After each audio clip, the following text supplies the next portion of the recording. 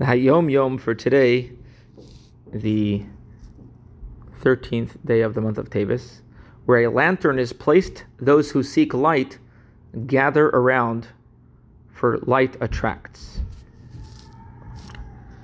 That's the entire Hayom Yom. In other words, an example would be a house of prayer, good deeds, and learning attracts people, brings light. Every one of our homes, actually, like a Chabad house, every one of our homes should be a home that brings light to the community and attracts people to the light of godliness. In Sefer HaMitzvahs, two mitzvahs, mitzvah 130 is a prohibition that we are forbidden from eating sacrificial meat which has become impure. It can be defiled through whatever way it became impure. A Kohen or whoever eats it normally would not allowed to eat it. The 129th prohibition is that a person who is impure is forbidden from eating the sacrifices. If the person became impure, he can't eat those sacrifices. In Halacha, we're learning the laws of honoring your father and mother. Person is from Kitzur Shulchan Aruch, the synopsis of Shulchan Aruch. A person is forbidden to place a heavy yoke upon the children and be exacting in his demands for respect, lest he cause them to transgress. Instead, he should forgive them and overlook their faults. A father may forgo the honor that is due to him. So, although a child needs to honor, respect, father should be not so exacting and forgo his honor, and is allowed to forgo his honor. A king is not allowed to forgo the honor a father is.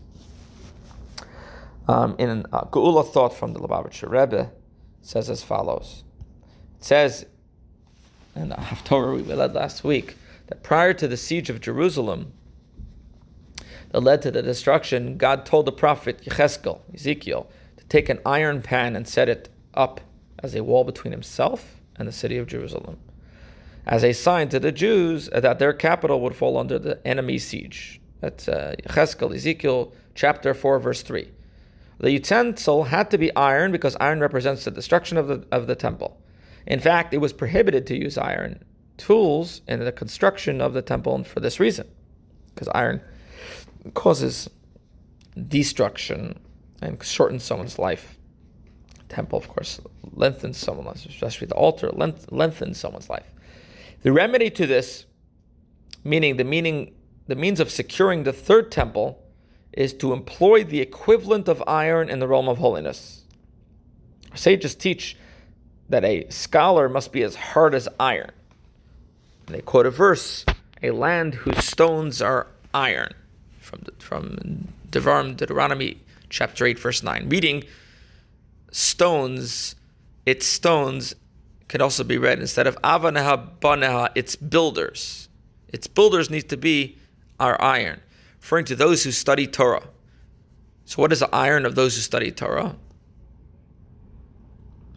This is the positive Jewish stubbornness, to be in action in a positive way, the revelation of the essence, the yechida of the soul that nullified the stubbornness of the evil inclination.